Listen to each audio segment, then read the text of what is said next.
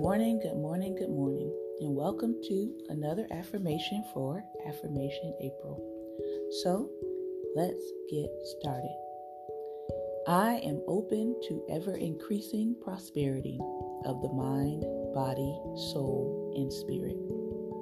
The Apostle Paul said it this way: I will for you to be prosperous, even as your soul prospers.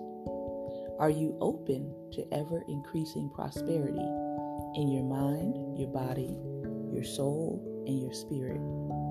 Every single day, you should be blessed to understand and know that there are exciting new possibilities and experiences that God wants you to have. Have no doubt at all that it is your mind which creates your experiences, that your experiences are born from your thoughts. It makes sense to know then that you are unlimited in your own ability to create all that is good in your life. Positive thinkers gravitate towards their goals. What you think is what you get. Say it with me. I am open to ever-increasing prosperity of the mind, the body, the soul, and the spirit. This world would have us to be open to other things, but we must keep and maintain our focus. Have a great and wonderful day. Take care.